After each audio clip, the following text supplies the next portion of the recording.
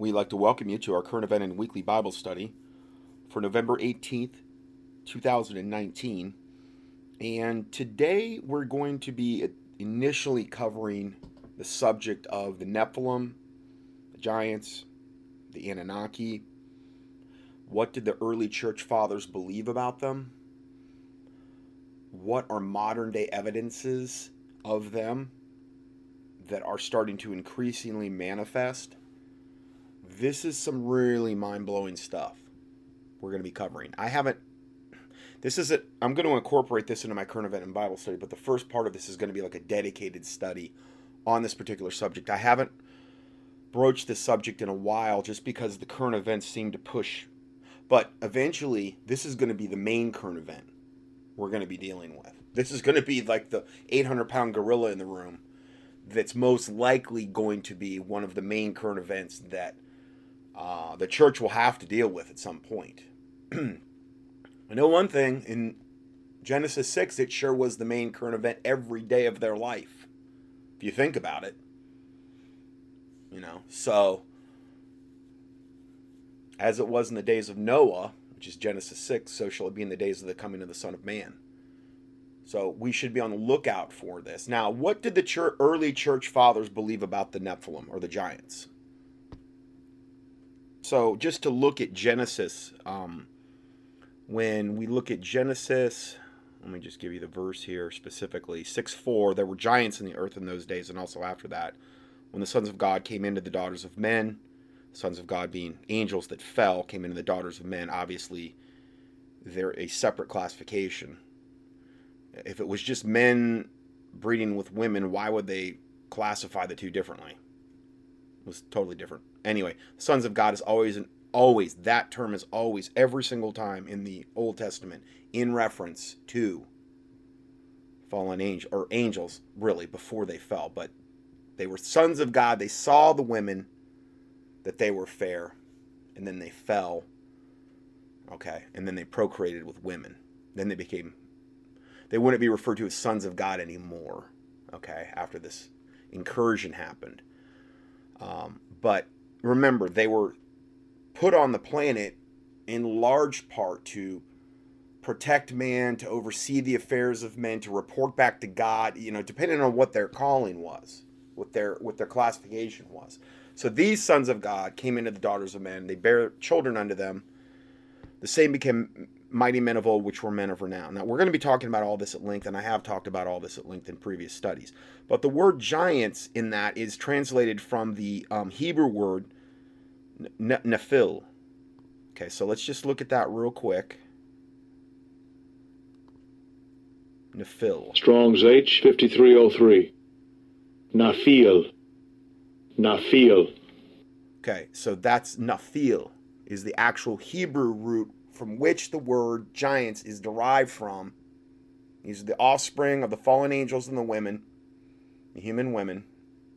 It wasn't the godly line of Seth mating with the daughters of Cain. There's no way you can prove that in the Bible without going so extra biblical and leap of logic wise. But it's the seminaries are afraid of this stuff, and so they've brainwashed the pastors into believing this totally obvious thing that is like an 800-pound gorilla in the room that's always there in the Bible that they don't want to acknowledge. And this is where we get, the whole root word, or the whole word Nephilim, which is the outline of biblical uses as giants or the Nephilim. Okay. Anyway, I just wanted to kind of give that just to start out, just as a little bit of a refresher. In our 7-part series, Beginning and End made the biblical case for the account of the Nephilim. Okay, so the first sentence here in the 7-series article, Beginning and End made the biblical case for the account of the Nephilim, namely that Genesis 6 details an era in which fallen angels entered the human realm, took human wives, and conceived offspring with them who were giants. While many books, articles, and sermons on the Nephilim have seen a massive resurgence in the past decade, this interpretation of the antediluvian era of the Bible meaning pre-flood, is not a new one. Now, we're going to get further into that, but this is from the Beginning and End website, okay? Now, the main writer for the Beginning and the End website, has been a longtime listener of mine. Okay, and he wrote a book. His name's Ryan Pitterson. He wrote a book, Judgment of the Nephilim. He sent me the book. Okay, and I'll just read you the letter that he sent me. I still haven't had a chance to read this book yet. I'm just buried. But he sent me this letter, and this is on February 22nd, 2018. Greetings in the name of the Lord and Savior Jesus Christ. I am the writer for the Beginning and the End website. I am honored to be sending you this letter to know that you referenced our ministry on your show on several occasions. Additionally, I have known many followers. I know you have many followers, but I have followed your ministry for many years, and in addition to sending offerings, I actually sent you a DVD a few years back as a gift. I say this to you to let you know how much I appreciate your tireless and uncompromising service to our Lord Jesus Christ. I'm not going over all that to blow my own horn. I'm just kind of wanting to give you context here.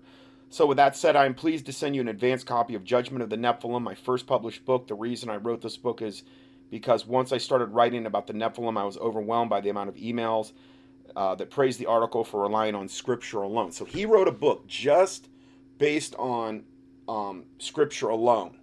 That's it. In other words, he didn't go outside, didn't use Enoch or Jubilees or any of the other things. Now, like I said before, I've used the Book of Enoch on many occasions, the blue hard copy from the Baptist Theological Press that has all the King James references, and I've even done a study on that, but I never said that Book of Enoch was canon of Scripture and that it's equated with Scripture, okay? I didn't go there. But I used it more as an expansion and a commentary on Genesis 6, because all we really have is Genesis 6, which doesn't give you a ton of detail on actually exactly what was going on then. We get a pretty good idea, but this book goes way further into it. Judgment of the Nephilim is truly a unique book, as it is the first comprehensive biblical study of the Nephilim, relying only on Scripture. Judgment of the Nephilim surveys every passage in the Bible related to Genesis 6, the rebel angels, the daughters of men, the Nephilim giants. There are many revelations in this book you will not find on the Nephilim, all by God's grace. I really hope you enjoy the book and look forward to your thoughts. I haven't been able to give my thoughts yet, but thanks again for your time. May the Lord Jesus Christ bless you abundantly, Ryan, in Christ, Ryan. Okay, so I keep that letter with the book because I'm going to, hopefully, Lord willing, find some time to read this. But this is a 7-series article, and I believe this was the last part of the 7-series article. The first in the series was, and I'll just go through these if you want to go to them. And play them. Intro, Nephilim, Giants in the Bible. Part 1, Nephilim, Bloodlines of the Nephilim, a Biblical Study. Part 2, Nephilim, Giants, Enemies of God in the Bible. Part 3, The Wars of the Nephilim Kings. This looks really interesting. Part 4, The Nephilim and the Great Secret of the Occult. Part 5, The Nephilim and Pop Culture. Part 6, The Nephilim and the Alien Gospel Deception. Wow. And then, what did the early church fathers believe about the Nephilim? Now, I'm going to be going over that one today. Oh, this is nice. Apostasy alert. This related post. Ohio church encourages students to spit on, slap, and cut pastor with knife in Easter lesson. Well, there you go. And they've even got, looks like, footage, guys without their shirts on in church. This is good. This is good. Okay. Anyway, getting back to the report here. On the contrary, from the very first generation of the church, missionaries, teachers, and bishops, some of whom were disciplined or discipled by the apostles of Christ themselves, believed that the sons of God in Genesis 6 did indeed have illicit sexual relations with human women who gave birth to hybrid Nephilim giants. This article will go on through the writings of the early church fathers and Jewish historians from the first centuries after the birth of the Lord Jesus Christ that agree in the account of the Nephilim. Justin Martyr, one of the most famous, confirmed the account of Genesis 6 and the fallen sons of God marrying human women. Justin Martyr was a Christian philosopher and apologist in the 2nd century AD. He was an ardent defender of the Christian faith who was ultimately beheaded for his refusal to offer sacrifices to pagan gods. So, I mean, this guy gave it all, gave it all for the Jesus Christ. He was a martyr. Several of his writings are extant and had a great deal to say about the angelic incursion of Genesis 6 that gave birth to the Nephilim. Here's one. It's from his work, The Second Apology, chapter 5. Quote from Justin Martyr: God, when he had made the whole world and subjected things earthly to man, and arranged the heavenly elements for the increase of fruits and rotation of the seasons, and appointed this divine law for all these things he evidently made for man, committed the care of men and all things under heaven to angels whom he appointed over them. But the angels transgressed this appointment and were captivated by the love of women. Obviously, he's in reference to Genesis 6 there. Okay? Obviously. Irenaeus, who lived to 202 AD, was the bishop or pastor of the church which is now in Lyons, France. He was a disciple of Polycarp, who was a direct disciple of the Apostle John. His treatise Against Heresies was a landmark work that challenged the heretical Gnostic Christianity that threatened the true faith at the time. On Genesis 6:2, Irenaeus wrote, quote, "And for a very long while wickedness extended and spread and reached and laid hold upon the whole race of mankind until a very small seed of righteousness remained among them." Now, he's in reference to Genesis 6, where there was only 8 people left on the ark. So, until a very small seed of righteousness remained among them, and illicit unions took place upon the earth. Since angels were united with the daughters of the race of mankind, and they bore to them sons for their exceeding greatness, who were called giants. And all of this is referenced with the actual source reference link. But this is one from his writing, A Discourse in the Demonstration of Apostolic Preaching. Now, just so you know, I have addressed this subject, breaking down specific scriptures relating to the subject teaching. Now, you can just key in Nephilim in the keyword search box at contendingfortruth.com. But I did a study on September 5th, 2011, entitled Nephilim, Sons of God, Fallen Angels, Demons, Evil Spirits, Tartaros, Sons of Seth, Daughters of Cain, Augustine of Hippo, Thomas Aquinas, John Calvin, Warning, and Bible study. It's a part 1 and 2 Bible study. So I address a lot of the stuff at length. Now, that's just one of the many studies I've done on the subject, though. You can key in giants, Nephilim, if you want to hear all of them. Now, to add one more point to what we just read regarding the quotes from Justin Martyr and Irenaeus, we can read in Jude 6, okay, and the angels, now this is New Testament, and the angels, which kept not their first estate. That first estate means original place with God. Estate means abode. Their home. Okay. These are the angels of Genesis 6. These are the sons of God of Genesis 6. The sons of God is used in Job and in Genesis 6. It's the only times you'll read the phrase. It's always in reference to angels. Always. There's no. Now I understand in the New Testament, which is translated from, underlying Greek and Aramaic in some cases, that's a different term, and that can apply to a New Testament Christian believer. But when we compare scripture with scripture, line upon line, precept upon precept, okay, in the Old Testament, that phrase translated from the Hebrew is always in reference to angels. Always. Okay.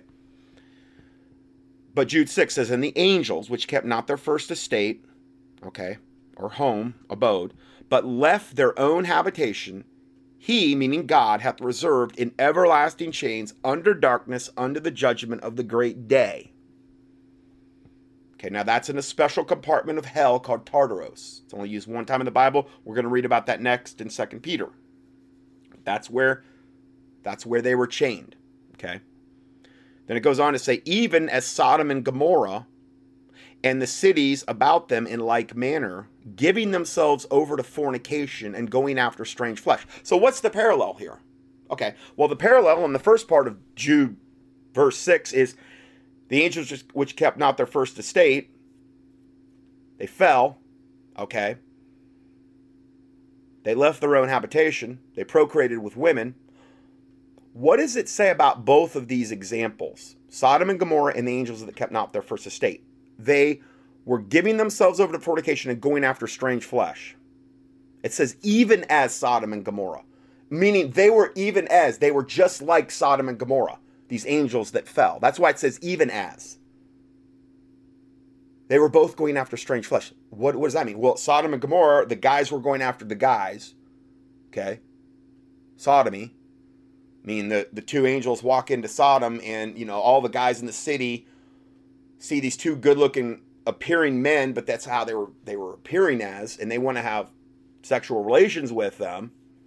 Well, they were wanting to go after strange flesh. That means inappropriate. That means it's not right. It's not fitting. It's against nature. Strange. That's what that means in the King James. Well, so did the angels in Genesis 6. It's exactly what they're doing. That's why it says even as Sodom, because they were comparing the two. Are set forth as an example, suffering the vengeance of eternal fire. Sodom and Gomorrah, fire and brimstone. The fallen angels, well, they're reserved in everlasting chains under darkness, under the judgment of the great day. Okay, so they're both suffering the vengeance of eternal fire, because the inhabitants of Sodom and Gomorrah, on top of that, and on top of the fire and brimstone, did go to hell as well. So 2 Peter 2:4-6. Again, New Testament. For if God spared not the angels that sinned, but cast them down to hell. Now that word, if you translate that from the Greek, it's derived from the word Tartaros. I believe the other hells probably translated from the word Sheol. Okay, but in this particular case, it's translated from the word Tartaros. Yes, and I went ahead and went there. Strong's G 5020. Tartarao. Tartarao. Tartaraho, which is the actual word. Tartaraho. From Tartarus, the deepest abyss of hell. It's only used one time in the Bible. Okay? One time. And it's used in the description where these angels are at. Okay? So that's what we're talking about here. All right. So just a little more clarification there. For if God spared not the angels that sinned, but cast them down into hell, Tartaros or Tartaraho, the deepest abyss of hell, and then back to the verse, and delivered them into chains of darkness to be reserved unto judgment, and spared not the old world, but saved Noah, the eighth person, a preacher of righteousness, bringing in the flood upon the world of the ungodly. So notice in these two different parts, Jude 6 and 2 Peter, we've got a lot of parallels. We've got Noah's day, and we've got Sodom and Gomorrah. Okay, and we've got what was happening in Noah's day. Fallen angels procreating with women, going after strange flesh. They got put into Tartarus, into everlasting chains under the day of judgment. There's all these parallels. They're using these as cross-reference parallels. Bringing in the flood upon the world of the ungodly and turning the cities of Sodom and Gomorrah into ashes. Condemn them with an overthrow. And again, here we have Sodom and Gomorrah come up again. Because it's almost like he's using Sodom and Gomorrah in the days of Noah as an examples of the severest, most grievous judgments of God. Okay? Those are like the two biggest examples in the Bible where that's happening, I believe, what we're getting here. And in both cases, the inhabitants of Sodom and Gomorrah and the fallen angels were going after strange flesh. Because angels are not meant to procreate with women. And men are not meant to be have sexual relations with men. They can't procreate with men, but if you know what I mean. It's an abomination. Oh, sorry, that was a little politically incorrect, though, what I just said. And turning the cities of Sodom and Gomorrah into ashes, condemn them with an overthrow, making them an example unto those that after should live ungodly. So these are set forth as examples to the world. Don't live this way, or you're going to end up in the same place. Okay? That's why it's very important to be as a Christian, to be very pure sexually in these types of things, because there's this all was based on perverted sex. These judgments of Sodom and Gomorrah in Noah's day were all predicated and based on perverted sex. If you think about it, it's what got them where they were at. So this is an example that we should all those that after should live ungodly. Meaning, for those that want to live ungodly afterward, this is your example. So you've been warned. In other words, notice that the angels that were cast down to hell is referenced in the same time frame as Noah or Genesis 6. From these two passages, it is clear that Peter and Jude both affirm that the sons of God in Genesis 6 were angels who committed fornication. Not only does this study of the text of Genesis 6 reveal this plainly, but we have two witnesses from the New Testament between these verses that we just read from 2 Peter 2, 4 through 6 and Jude 6. Those are our two witnesses. Okay? And out of the mouth of two or three witnesses, a thing is established. Now, let me just read that last sentence again. But we have two witnesses from the New Testament. Between both verses, they reference Noah's time period and the sexual sins of Sodom and Gomorrah. Well, they also really reference, if you look at it, they really reference the sexual sins of Noah's day as well. Because it says, even as Sodom and Gomorrah. Meaning they were going after strange flesh. These angel-human hybrids of Genesis 6 are the factual basis for the gods of ancient culture. And I mean gods of the small g. The gods of old, the men of renown, like the Bible refers to, the Greek gods, the Greek myths, the legends, the Achilles and Hercules and Zeus and Apollo and all this pantheon. Some of them were fallen angels, some of them were Nephilim. The fallen angels were the progenitors. They mated with human women, and the women bore them Nephilim giants. And then these hybrids went out and did the mighty men of old, the men of renown, did all these exploits. That's the difference here.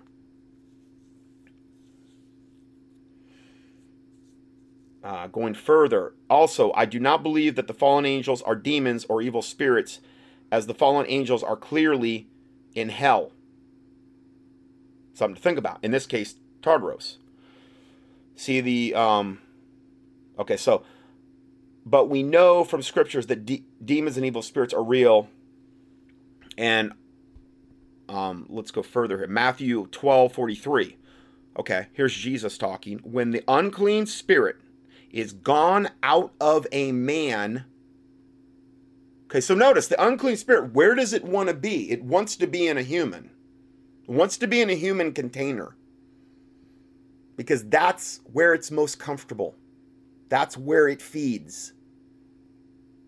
This is why I've been emphasizing deliverance so much lately, because these demons, that's where they want to be. And you might have picked them up from generational curses. You might have picked them up from certain sins that you commit. You might have picked them up from things that were done to you that you had no control over. There's a lot of different ways for this to happen. And they're invisible, so you can't see when it's happening. When the unclean spirit is gone out of a man, he walketh through dry places seeking rest, and findeth none. When the unclean spirit is gone out of a man, he walketh through dry places seeking rest, and findeth none. Oh, that's Luke. Okay, the first one was Matthew 12:43. The next one was Luke 11:24, which is the same thing basically. But it expands it in Luke 24 when it says, when the unclean spirit is gone out of a man, he walketh through dry places seeking rest, and finding none, he saith, I will return unto my house whence I came out. My house. Yeah. That's how he views the unclean spirit, view the body that they came out of as their house. That word translated in the KJV is translated 104 times as house, 3 times as household, 2 times as home, 2 times as at home. So that's is where they're used to dwelling. This is their new abode, in other words. Well, we're gonna get to where they were at originally. Okay, I don't want to. We'll get into that next, actually. So they want to return back to the house once they came out, and then it goes on to say, if he returns and finds the house clean swept, he brings 7 more worse than himself, 7 more demons worse than himself. This is why, like, an unsaved person would never want to try to get deliverance, because if the Holy Spirit's not occupying that doesn't live within inside you as a born again Christian, then what can happen is you get delivered and you're 7 times worse off, even more. Because it says they bring 7 even more wicked than themselves back to the house. So for me, deliverance is only for saved people, and in the particular case of, and there were certain instances in the Bible where people were delivered and then got saved on the spot. Like the maniac at Ganadura, that the one that roamed the funeral, the cemetery. Okay, he got saved like instantaneously when Jesus cast out the demons and put him in the swine. Now in that case, yeah, that's like right on the money, mass deliverance. He got delivered of all this demonic baggage and he got saved. I mean, whoa! I mean, talk about a change in life. You know, I mean, that's awesome. So those, to me, are the only biblical examples I can think of when a person should be delivered. Now, whatever happened to the spirits of the giants in Genesis 6:4? Think about that. Well, we know it says that those angels that fell in Genesis 6 are in Tartarus. Okay, and I know I'm butchering the Greek on it, but you know what I'm saying. The deepest abyss, abode of hell, reserved just specifically for these fallen angels. So what gives then? You know? What happened to the spirits of the giants of Genesis 6:4? Now, those aren't fallen angels. Those are the spirits that were in the giants. Their dads were fallen angels. They weren't, though. They're hybrid creatures. They were like, their spirit was like half fallen angel, half human. What happened to those spirits? The book of Enoch, now again, I'm using it as commentary, but the book of Enoch offers an explanation in chapter 15:8, where it says, now the giants who have been born of spirit and of flesh, meaning spirit meaning fallen angel, flesh meaning of a human woman, the giants who were born of spirit and flesh, shall be called upon the earth evil spirits. In other words, they're disembodied spirits of the Nephilim. When the Nephilim died, the spirits didn't go to hell. Okay? They roam the earth, or wherever they're at.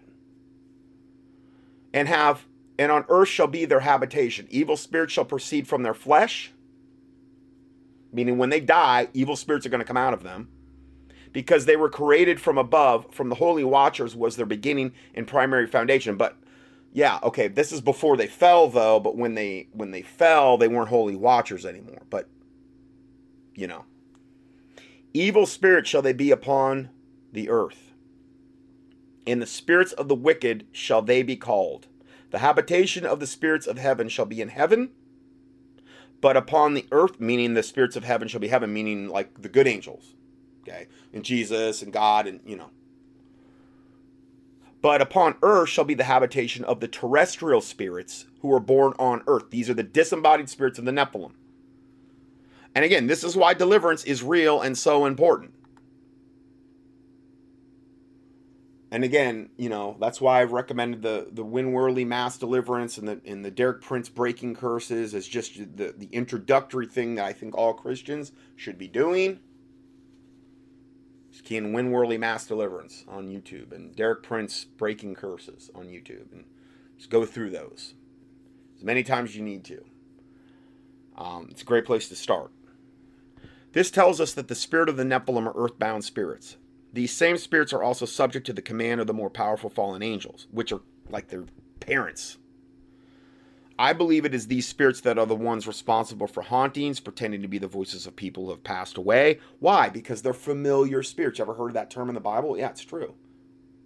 I believe the witch of Endor had a familiar spirit.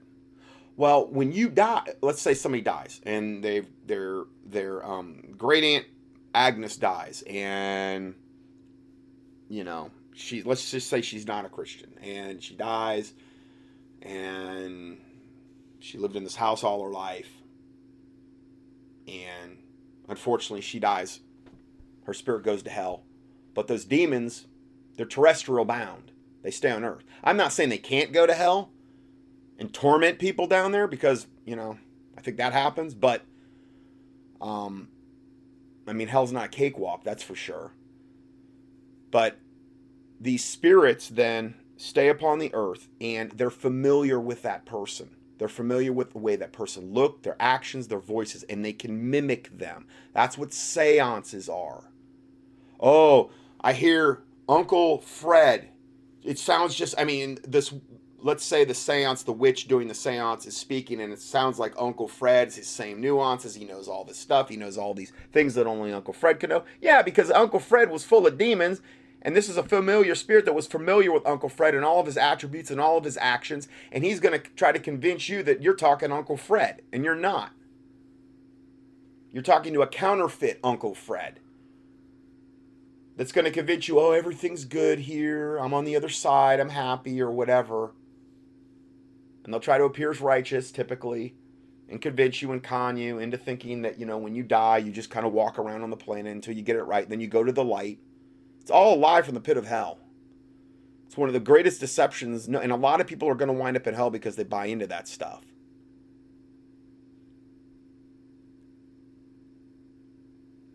So these spirits are the ones that are responsible for hauntings, pretending to be the voices of people who have passed away, taking possession of bodies of other people because they once had bodies and desire to be in one again. And again, then there's the other example of like where you see a little kid and he seems to be wise among his years, and they interview him, and they're like, well, and he starts talking about battles he was in World War II, like he's a grown man, and they're like, what are you talking? I've heard this one particularly before, and they're, yeah, I was in the battle of whatever, Akbar, and, you know, I was in a fighter plane, and I was over the Atlantic or the Pacific, and I shot down 3 Japanese Zeros, and, you know, and then they look into that battle, and they find out that, you know, how could he have known this? He's a little kid. How could he have possibly known these kind of details? He even gives his name, rank, serial number, the whole 9 yards. Because little Freddie there got that, in one way or another, got that fighter pilot's familiar spirit. And now it's dwelling in him because they always seek to inhabit a body. That's how it works. It's simple. It's not complicated. It's pretty revelatory when it comes to, like, you're probably not going to hear this at Joel Osteen's church. I doubt it. Maybe. I don't know. He's coming around. Oh, I got a study I'm going to be trying to get on him and Kanye West. Anyway, then we have a picture of the Pergamon altar. The 2nd century BC, it was made in 2nd century BC, before Christ, depicted giants battling gods. This altar is referenced in the book of Revelation. St. Ambrose was one of the most influential Christians of the 4th century.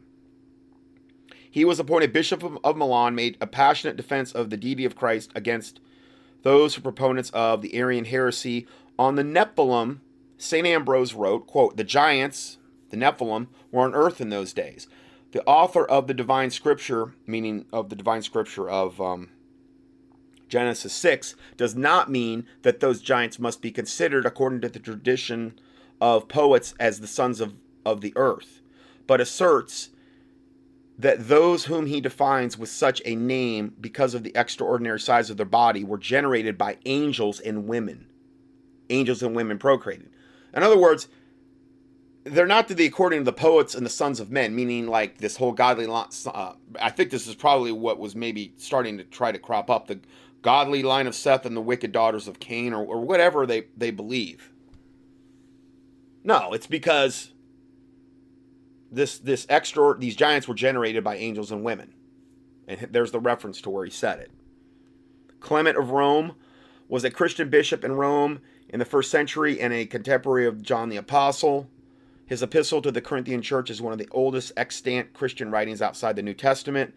The Clementine homilies are a series of writings from the 2nd and 3rd century purporting to record dialogue between Clement and the Apostle Peter, whilst authorship may have not been from Clement.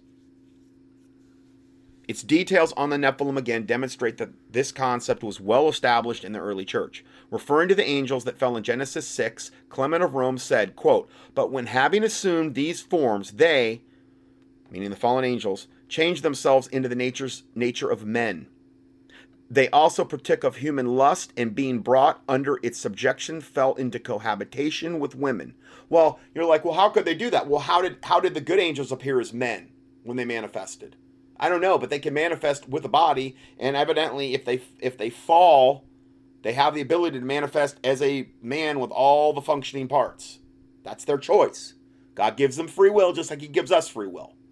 Now, how that all works, I don't know, but it's obvious it happened. So, and be brought under its subjection, they fell into cohabitation with women, and being involved with them, and sunk in defilement, and altogether emptied of their first power, because they gave up their first power. They gave up their real power that they had with God when they dwelt in heaven. They gave that all up so that they could fornicate with women.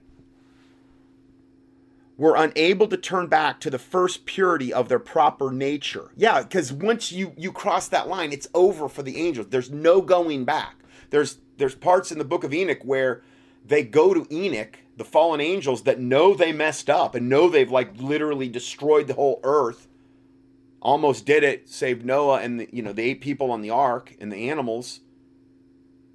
And they go to Enoch and they say, go to God. I'm not paraphrasing. Please go to God and plead our case. We'll be good. We promise we won't do it again, essentially. We'll be good. Just take us back. No, sorry. There's no going back from this, guys. None. No second chances. It's like taking the mark of the beast. There's no going back. And sunk into defilement and altogether emptied of their first power, were unable to turn back to the first purity of their proper nature. Being extinguished by the weight of lust, they changed into flesh. They trode the impious path downward, for they themselves being fettered with the bonds of flesh, now they had flesh, it says, essentially, which is a fetter. I mean, think about it, if you're an angel, you don't have a fleshly body. But if all of a sudden you have a fleshly body, it's going to feel like you're fettered and you're chained down, kind of, because you have this weight of this fleshly body. Were constrained and strongly bound, wherefore they do no more have been able to ascend into the heavens. And here's the source for where he said that. The next one, Lucius Lactantius, from, I believe he lived from 250 to 325 AD, was a Christian author in the 4th century, formerly a pagan public official. He resigned from political life after converting to Christianity. He wrote many apologetics defending the Christian faith. In his chapter entitled On the Corruption of Angels, Lucius Lactantius wrote, quote, when therefore the number of men had begun to increase, God in his forethought, lest the devil, to whom from the beginning he had given power over the earth, should by subtlety either corrupt or destroy men, as he had done at first, God in his forethought sent angels for the protection and improvement of the human race, and inasmuch as he had given these a free will, which just kind of affirms what I just said there. He enjoined them above all things not to defile themselves with contamination from the earth, which would be under the classification, don't fornicate with human women. You were never created to do so. Okay, remember, the earth was contaminated by sin after sin entered in at the Garden of Eden.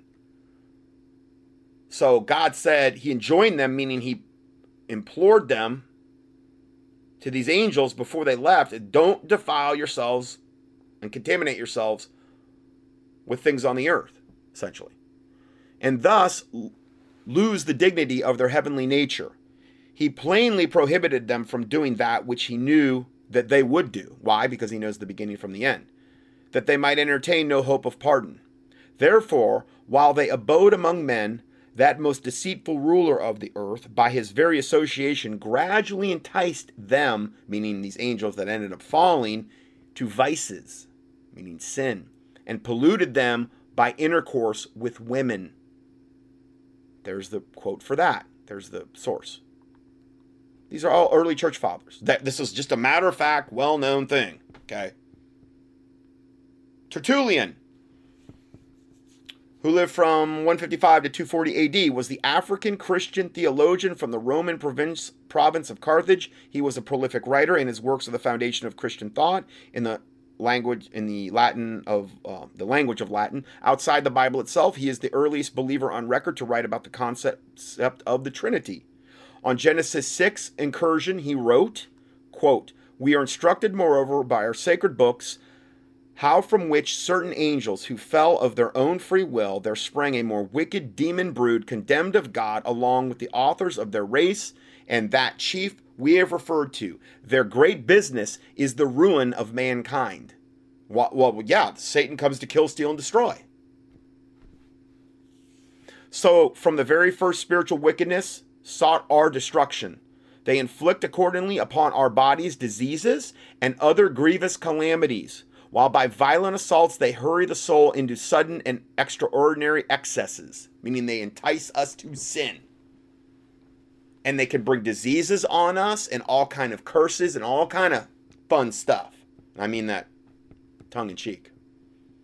Yeah, that's what they do. That's why 1/3 of Jesus' ministry was casting out devils. And 1/3 was healing. Well, there was a lot of overlap there. Because a lot of times the devils was what were causing the diseases. Maybe not every single time, but a lot of the time. That's why Jesus emphasized so much that if you look at his ministry, what was he doing? Well, he was deliverance. He was healing people of sicknesses and diseases, and many, many times those sicknesses and diseases had a demonic origin.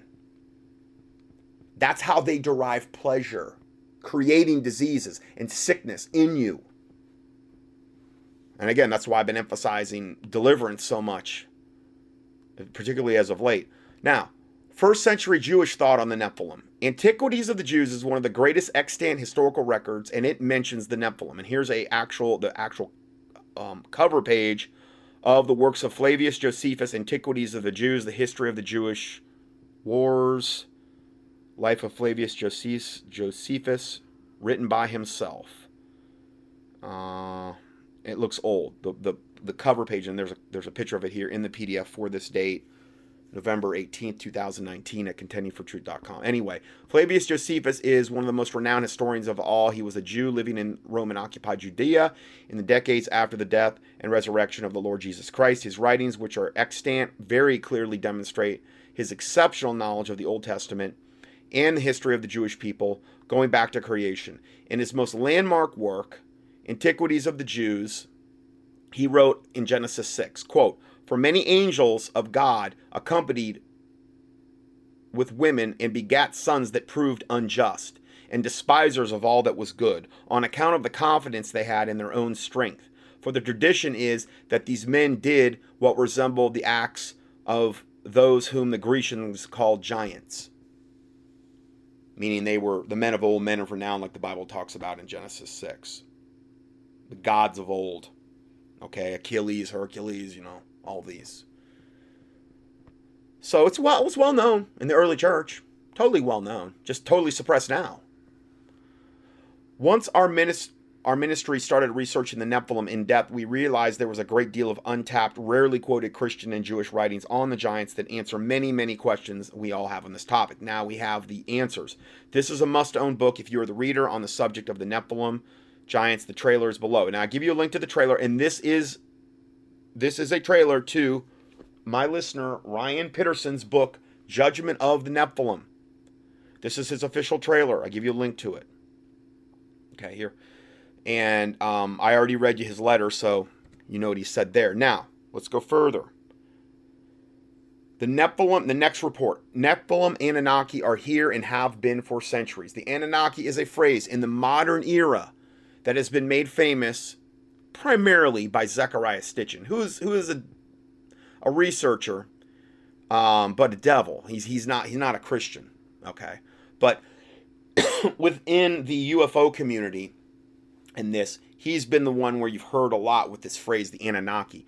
Found within many of his books, Sitchin explores ancient mythology, megalithic structures around the world, and various books to demonstrate that an extraterrestrial race once visited the planet. Now, I don't recommend you get any of his books, but just wanted to give you a little background there.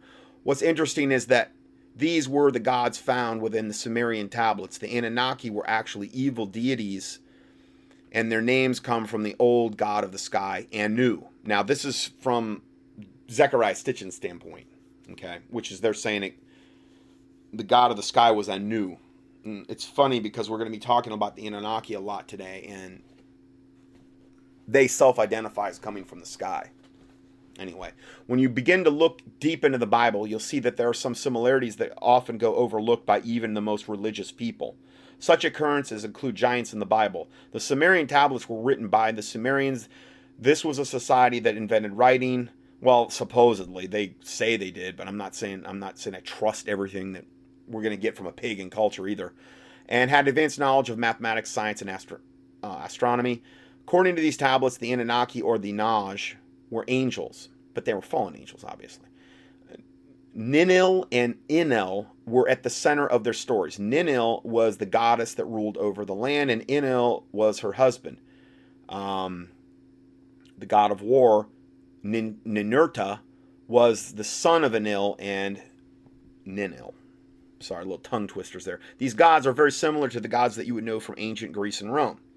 Again, we have that parallel again. These gods are very similar to the gods that you would know from ancient Greece and Rome. These giants must have roamed the earth even after the flood occurred as well. There are several occurrences of the giants in Deuteronomy. And I'm just going to give you some of them. All right, before I get ahead of myself, I talk about Deuteronomy. We'll get to that next. Let's talk about when Joshua and Caleb encountered, or what they had to say. Well, Joshua 17:5 mentions the giants, and it says, "And Joshua answered them, If thou be a great people, then get up to the wood country, and cut down for thyself there in the land of the Perizzites and of the giants. If Mount Ephraim be too narrow for thee." So it was just well known, this is the land of the giants, okay? And then Numbers 13:30. Now this was the reason that the Israelites did not go into the promised land. It hinged upon this portion of scripture. Now, I mean that the original race, the original, I should say, generation of Israelites that came out of Egypt, why they did not go into the promised land, why they all had to die off. I believe it was save Caleb and Joshua, because they were the only ones that had the faith to actually go into the promised land. So Numbers 13:30, and Caleb still the people before Moses. Now this is when they went out to spy out the land. Okay. Now they had just seen all these miracles God had done. He parted the Red Sea. They got water from the rock. They saw what happened, with Moses coming off the mount with the 10 Commandments and all that thing. God had done all these miracles. He had given them manna to eat every day for their food and, provided for all their... Every day was a miracle. I mean, a literal supernatural miracle. But they still didn't have the faith to believe they could go in and possess the promised land. And here's where it's told about. Numbers 13:30. And Caleb still the people before Moses and said, "Let us go up at once and possess it, for we are not able to overcome it. For we are well able to overcome it." So that was what Caleb's reaction was when he went to Moses, even though they went in and they said, yeah, there's giants everywhere, and they've got these gigantic cities, and there's... See, from a fleshly standpoint, it looked like they had no chance. But Caleb realized it wasn't about what it looked like. It was about what God could do, and it was about that God created the universe. He had just done all of these miracles. He's well able to take care of anything we're seeing here. I don't care how big and bad they look. Okay? And that's a central theme of what I'm trying to convey today. So Caleb stilled the people before Moses and said, "Let us go up at once and possess it, for we are well able to overcome it." He's like, no problem. No problem. I don't care if there's thousands of giants and they got huge walled cities. But the next verse is what essentially doomed that whole generation of Israelites that would not go into the promised land. But the men that went up with him said, because there was other people with Caleb, they said, "We be not able to go up against the people, for they are stronger than we." And they brought up an evil report of the land, which they had searched unto the children of Israel, saying, "The land through which we have gone to search it is as a land that eateth up the inhabitants thereof. Why? Because the giants are cannibals. Just like it says in Enoch, and we're going to get into those verses, but they eateth up the inhabitants. They consume men. That's what they do. That's what Nephilim do. They eateth up the inhabitants of the land, and all the people that we saw in it are men of great stature. Next verse. 1333. Numbers. And we saw the giants, the sons of Anak. Oh, Anak? Yeah, like Anunnaki? Yeah. Yeah. That's where that actually came from. Not Zechariah Stitchin. But anyway, and there we saw the sons of the giants, the sons of Anak, which come of the giants and were in our own sight as grasshoppers. And so we were in their sight, meaning we felt like we were little grasshoppers. Like a grasshopper would be to a human. That's how we felt in their sight. They were that big. Now the word Anakims, which is used 9 times in the KJV, okay, which is again where we get the word Anunnaki. Outline of the biblical usage. Anakims. What does that actually mean? Long-necked. That's what the word Anakim means.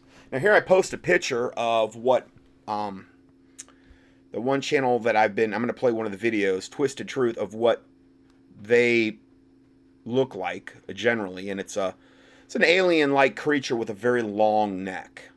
Okay. They were also a tribe of giants, descendants of Anak, which dwelled in southern Canaan. That's the biblical usage. Now there are several occurrences of giants in Deuteronomy. In Deuteronomy we read Deuteronomy 1:28. Whither shall we go up? Our brethren have discouraged our hearts, saying, the people is greater and taller than we, which is what we just heard in Numbers. And the cities are great and walled up to heaven, and moreover we have seen the sons of the Anakims are there. Next verse. Then I said unto you, dread not, neither be afraid of them. This is God speaking. The Lord your God, which goeth before you, he shall fight for you, according to all that he did for you in Egypt before your eyes. I'm sorry, I went to the start of the chapter, and that's actually Moses speaking basically on God's behalf. Okay, so anyway, let me repeat that verse. So after the people murmur and they were discouraged and they said the people is greater and taller than we, and they have these gigantic walls to heaven and the sons of Anakim, Moses said, then I said unto you, dread not, neither be afraid of them. The Lord your God, which goeth before you, he shall fight for you, according to all that he did for you in Egypt before your eyes. Now remember that as we talk about this more, because this is happening in modern times now. These things are manifesting now on planet Earth. And I believe God's the same today, yesterday, and forever. And what did he say about these things in the Bible? Well, Moses said, dread not, neither be afraid of them. The Lord your God, which goeth before you, he shall fight for you, according to all that he did for you in Egypt before your eyes. I mean, all the miracles that he'd shown you. You should have a ton of faith. Look at all the miracles he'd done. You know? Deuteronomy 2:10, the Emims dwelt therein in times past, a people great and many and tall as the Anakims, which were accounted giants as the Anakims, but the Moabites called them Emims. And again, it was just a different way of saying basically the same thing. The Moabites. Remember that. We're going to talk a lot about the Moabites coming up here. Now, the biblical usage of the outline of the word Emims. Okay, now remember, this was synonymous with the Anakims. What did that word in the Hebrew mean? It meant terrors. Specifically, the terror that they caused upon their worshipers. Meaning, they acted like they were gods, and they demanded, I'm sure, human sacrifice, animal sacrifice, all kind of tribute probably, of the humans in the surrounding areas if you submitted yourself to them.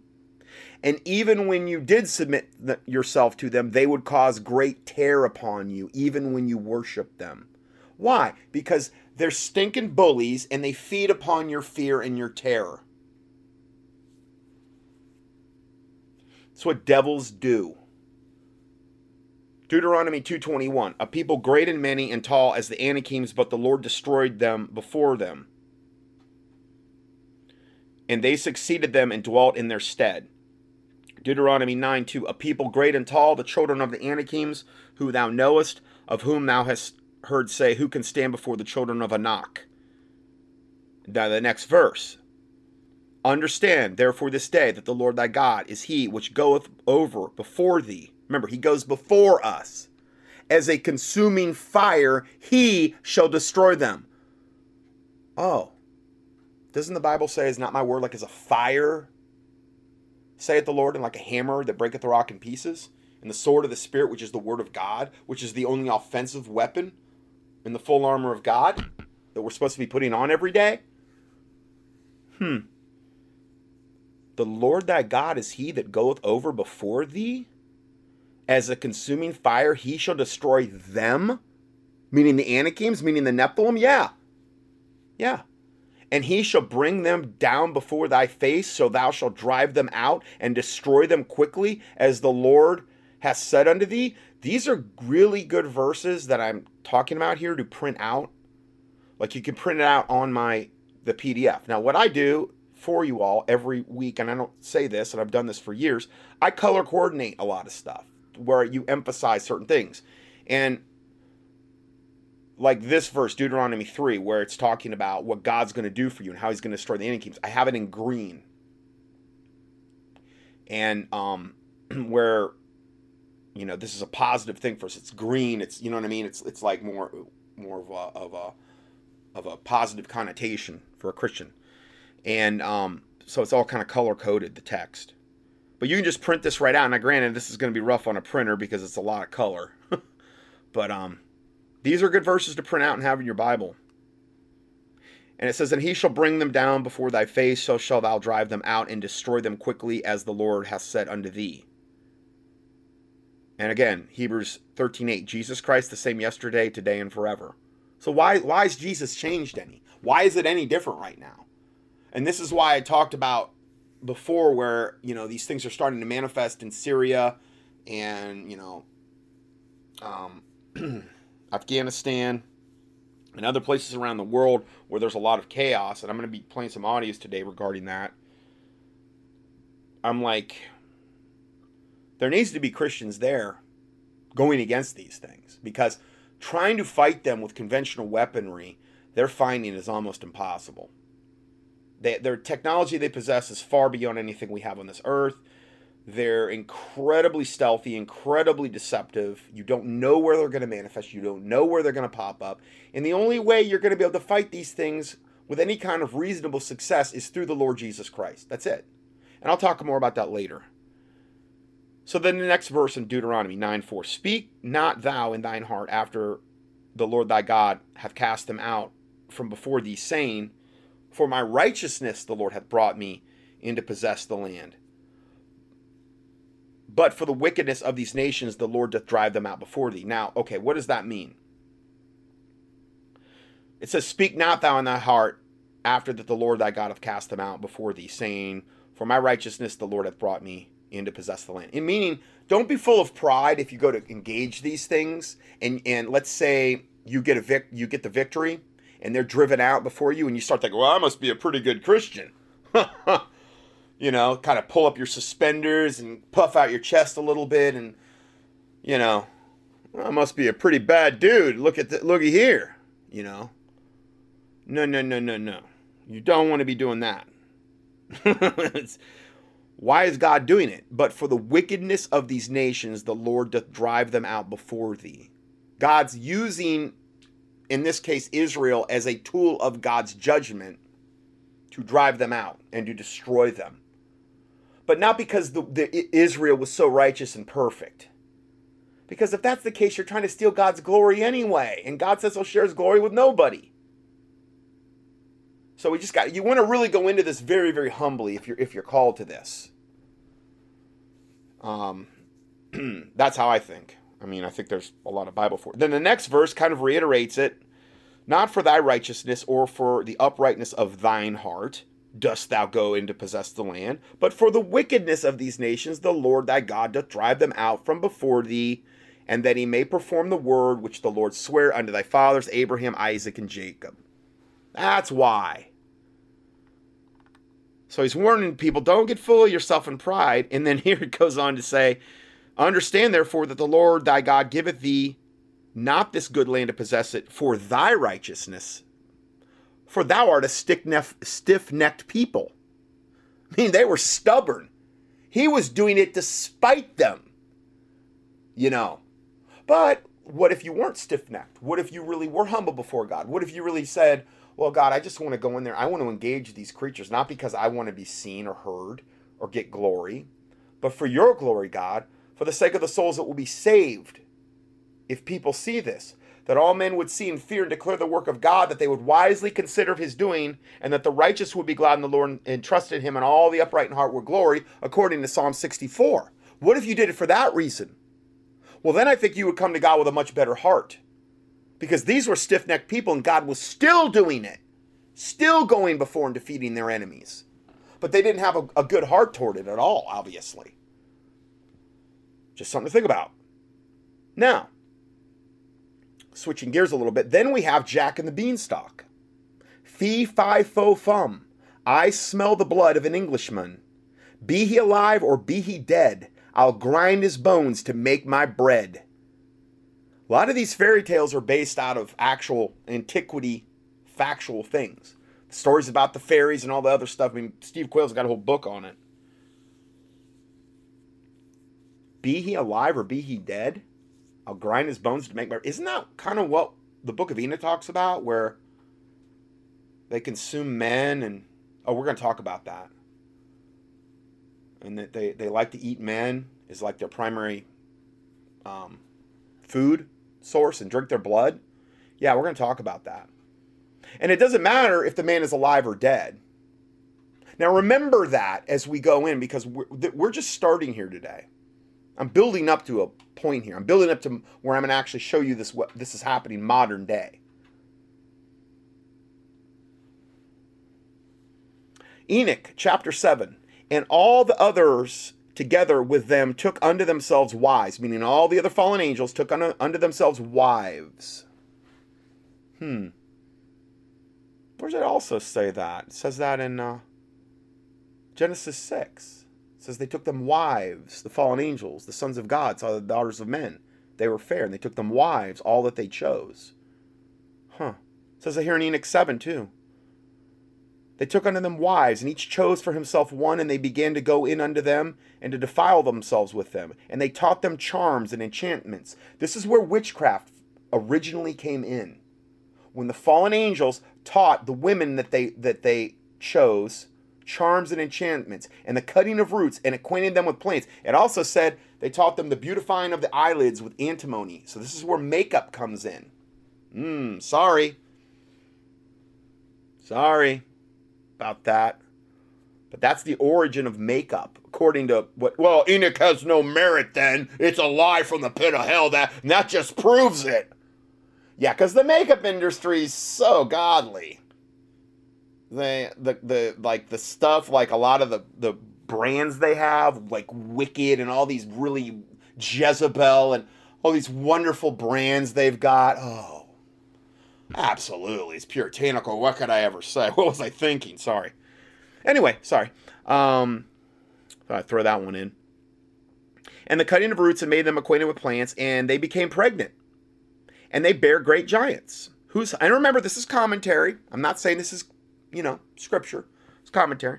They bare them great giants, whose height was 3,000 ells. Now, we don't know how much an ell is. Okay, I can't really figure that one out, but that's what it says. Who consumed all the acquisitions of men.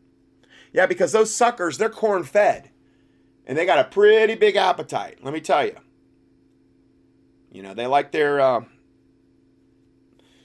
their food, and primarily they wanted to eat a lot. And they have double rows of teeth. When they found these things they still find these giants, and when they found them in the past, they always have typically double rows of teeth. Well, the better to chew you with, my dear. Because, you can process more food if you got 2 rows of teeth. And they bear them great giants, who consumed all the acquisitions of men, and when the men could no longer sustain them, the giants turned against them and devoured mankind. So man tried to sustain these devils, But again, this is what always happens when you try to appease the devil. It's never going to be enough. They're eventually going to turn on you and eat you. Talk about biting the hand that fed you. No pun intended. And they began to sin against the birds and the beasts and the reptiles and the fish and to devour one another's flesh.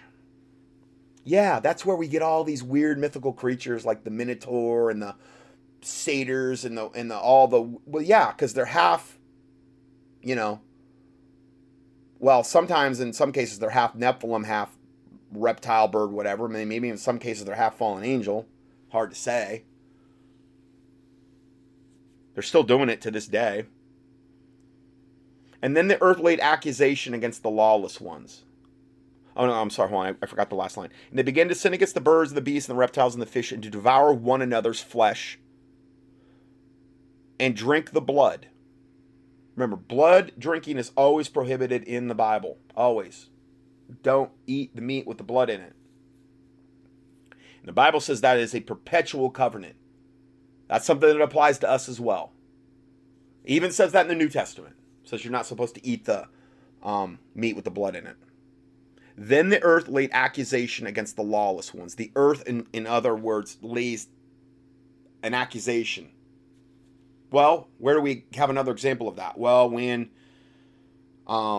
Abel's righteous blood cried out from the earth. That's the same type of thing. When innocent blood cries out from the earth, like we've got, over 100,000 abortions taking place every single day on planet Earth, not just in America, on planet Earth, statistically speaking, over 100,000 abortions every single day. So 100,000 sacrifices to Satan over every day, and that's just what we know of. I'm not talking about all the babies being aborted because women are on birth control or on the pill patch or the IUD. IUD is just nothing more than a abortion factory. Yes, it can prevent implementation of the egg, but it's not the only way it works. The pill, the patch, yes, it can prevent to a certain extent, but one of the ways they work is through abortifacient. It says it right on the things if you actually research those. Just key in contraception in the keyword search box at contendingfortruth.com. I did a whole study on it. I'll give you all the facts with a PDF to prove it. So who knows how many abortions are actually really occurring on planet Earth every single day? We don't know what's going on in underground bases. We don't know what's going on elsewhere. Who knows? I don't know. And that's really got to be making God real mad. He's only going to put up with that for so long before he lowers the boom. I mean, that's a biblical fact. Now, note the Alfa Romeo automobile symbol below. Unbelievably, this is for the Alfa Romeo car. Unbelievably, we see a crowned serpent eating a human man on their automobile logo. What has been added on the left side of the symbol is a red cross on a white background of the Masonic Knights Templar cross. I mean, I'm looking at the symbol and I'm in disbelief. Okay, so it's like Taylor had never heard of Alfa, and I'm like, Taylor, come on. So I showed an Alfa Romeo car. Okay, it's a European automaker, been around for a long, long time. We're talking decades and decades. Alfa Romeo. Literally, the original logo shows like a white guy out of his body. Half of his body is in the serpent, the crowned serpent, eating him. And his upper half of his body is outside of his mouth, flailing as he's being eaten. That is their symbol. These are the people that essentially control the earth. These are the people in the Illuminati. This is their bloodline. This is their religion. The Alfa Romeo badge is made in a round shape which encloses a heraldic red cross and a huge snake eating a man, and the golden Alfa Romeo letters which are located on the top of the circle. Well, really around the circle. Milano, the word Milano writing is underneath. Nothing is known for sure about the fact why the founder chose such a shape and such a symbol for the company's logo. Oh, I'm sure that you could find out. I mean, it's pretty obvious to me why they chose it. Yeah. Here's a picture. You got to see this thing. It's in the PDF for this date. Now, they've since toned the logo down, just like they've done to the Starbucks logo, where it used to be a mermaid with basically her bottom fin split and her legs pulled up around her ears like she's wanting to procreate. Yeah, that was the original logo for Starbucks. But that was way too risque. So then they kind of like zoomed in more, and then they zoomed in one more time so that it just looks like the mermaid now. I've done just key in Starbucks. You should never, ever drink Starbucks coffee. Ever. It is wicked. You're bringing a curse on yourself when you give money to a company like that gives money to Planned Parenthood and is literally so, pro-abortion and pro-evil. But there's a lot of companies I understand like that. I would never own an Alfa Romeo car. You got to see this symbol, guys. If you haven't, just key in there. It'll be on probably about on page 10 of the PDF for this date. You're not going to believe it. Now, they've toned it down. Now it's more of like instead of a guy like with hair and white skin and arms like is in the one I'm showing you. Now it's more of a kind of a stick figure. And you could almost say, well, maybe that's just the snake's tongue. That's probably what they want you to think, but it's not that at all. That's how wicked and evil Alfa Romeo is. It never ceases, and then it ends by this, because this is I was reading from a commentary that I had copied and pasted here that I added some information into, but it says, it never ceases to amaze me how disciples of Jesus, Christians, can believe in his supernatural birth through a virgin and his supernatural resurrection from the dead and all the supernatural miracles that he performed during his life and all the supernatural occurrences in the Old Testament, including the magnificent parting of the Red Sea, such that the Israelites could escape the Egyptians. But when it comes to the subjects of giants, oh no, that's impossible. You must be crazy. You're the devil. Be gone. That's what he's saying Christians would say.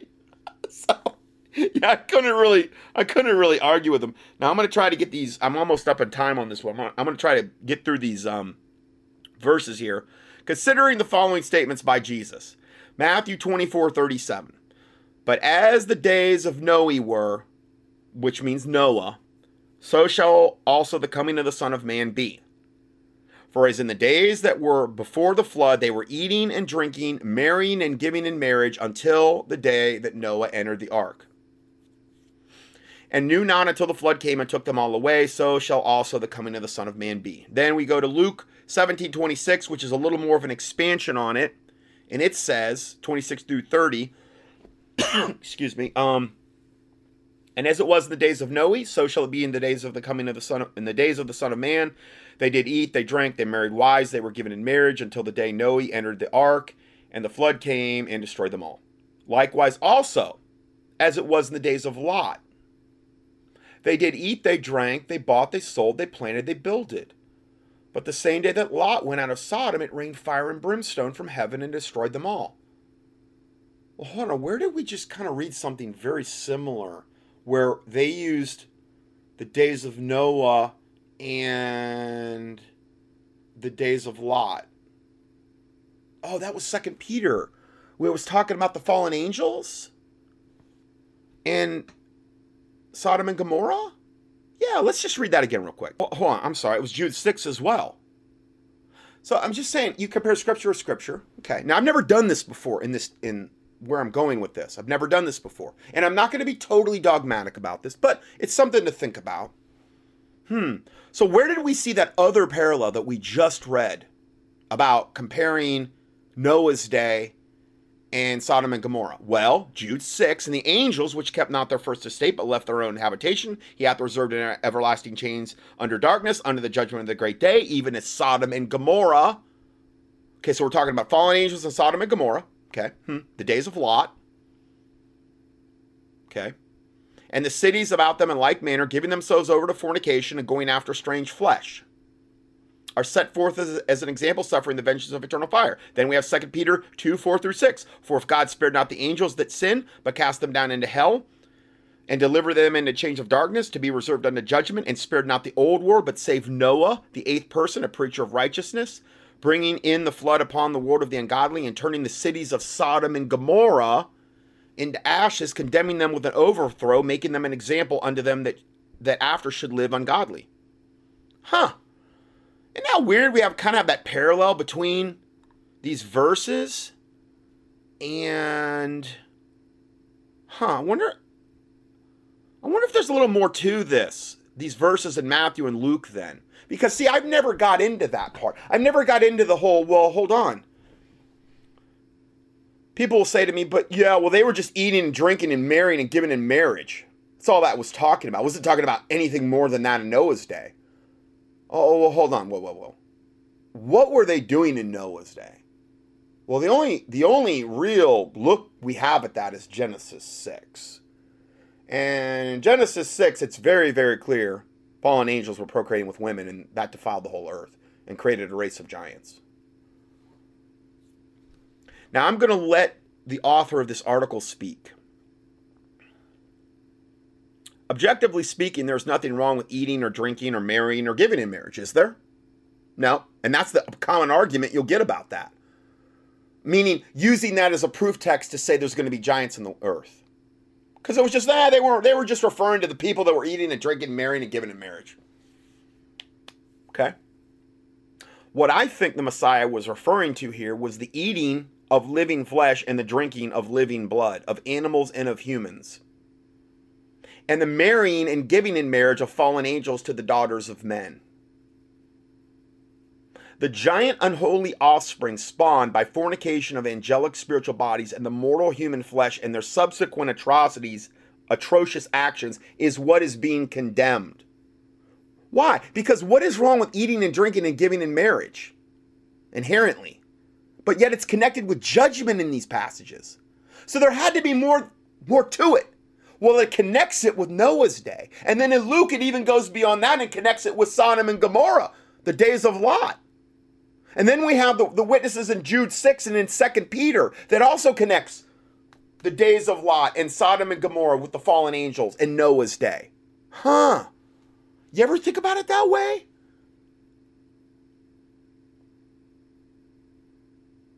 I'm going to read this last sentence again. The giant unholy offspring spawned by fornication of angelic spiritual bodies and mortal human flesh in their subsequent atrocious actions is what is being condemned. Not the simple and innocent acts of eating, drinking, and giving in marriage. See, now that makes sense to me. Well, there's no way that's what it's talking about. Okay, well then what is it talking about? What is it? It was just talking about eating and drinking and giving in marriage. And then Noah entered the ark. Why did Noah have to enter the ark? Well, to him and 8 people in the ark and the animals to save humanity, because the DNA had been so corrupted of humanity by the Nephilim, and humanity, the thoughts of man's minds was only wicked continually. I don't know if there was any uncorrupted DNA on the planet at that point. I don't know. If there was, they were corrupted spiritually. God had to hit the reset button and start over. So, let me ask you a question. When it says, for as the days that were before the flood, they were eating and drinking and marrying and giving in marriage. Where does it talk anywhere about in Noah's day where they were getting married and taking wives? Where's that even mentioned in the Bible? The only place I can identify where it's mentioned is Genesis 6, where it said that the sons of God saw the daughters of men that they were fair, and they took them wives, all that they chose. And those wives produced giants. Could that be the marrying and giving in marriage? Well, is it about the righteous people of Noah's day that were marrying and giving in marriage? There really weren't any righteous people. And if there were, that wasn't mentioned there. And if there were, they probably died off before the flood. Or maybe were consumed by the Nephilim. I don't know. Well, what were the giants doing, though? We know they were there. We know that the fallen angels were there. We know that the women had procreated with them. What were they doing? Well, they were eating and drinking. Well, they were drinking blood. They were eating humans. The Bible says they eateth up the inhabitants of the land. That's what giants do. The book of Enoch says that, but the Bible says it in many places as well. They were drinking their blood, and they were marrying and giving in marriage. It was all an abomination. And then Luke goes so far as to say the same thing, but then it connects it to Lot, the days of Lot. They did eat, they drink. What was going on? They were going after strange flesh, which is the same exact connection that 2 Peter made and Jude verse 6 made. The exact same connection. I'm just saying it's something to think about. And it sure would line up with the Bible. I couldn't get this off my mind last night. I went to bed and this started coming in my mind. I'm like, oh, Lord, this is blowing my mind. And then I looked in the Bible and I'm like, whoa. I got to look at this further. Because you could say, there's no way you can say, there's no way I believe a Christian could say, well, what you say have no, how can you say that? The only glimpse of wives and marriage that the Bible gives us about Genesis 6 is fallen angels procreating with women and taking them wives. It's the only mention of it. So when Jesus says, but as the days of Noah were, so shall the coming of the Son of Man be, for as in the days that were before the flood, they were eating and drinking, marrying and giving in marriage until the day that Noah entered the ark. Well, who was that primarily? It was probably primarily the giants who were procreating, and their offspring was procreating, and their offspring was procreating, and the DNA was all defiled, and they were taking human women, and probably there were, when you procreate, you have maybe a half Nephilim breeding with a quarter caste Nephilim breeding with, you just had an absolute mess. The DNA of humanity had been defiled. It's just something to think about. And it can't, and then Genesis 6:1, well, again, I've already read all this, so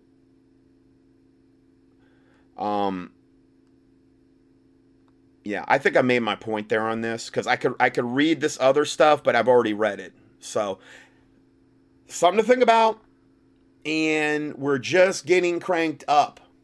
But I wanted to set the stage for the rest of the study with a lot of scripture, because I didn't want to get into the things that we're going to be covering in part 2, and I don't know if it's going to go into part 3 or not, without laying a very, very, very good foundation, scripturally speaking.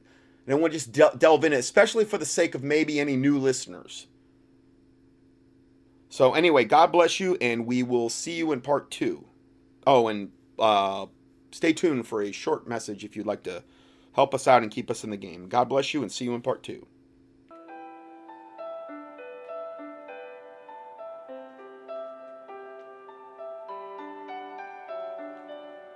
Scott Johnson's 1,000 plus audio teachings and PDF documents are available for free 24/7 on the internet at contendingfortruth.com.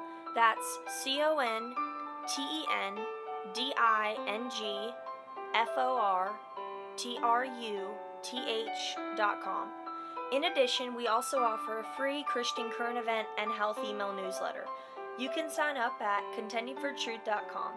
These email newsletters typically only generate about 3 to 6 emails per month if you subscribe to both lists. Please prayerfully help us to continue this work. For mail correspondence or to support this ministry, our mailing address is Scott Johnson, 2359 Highway 70 Southeast, number 321, Hickory, NC 28602. Or on the internet, a PayPal donation link can be found at contendingfortruth.com. Thank you, and may the Lord Jesus Christ richly bless you.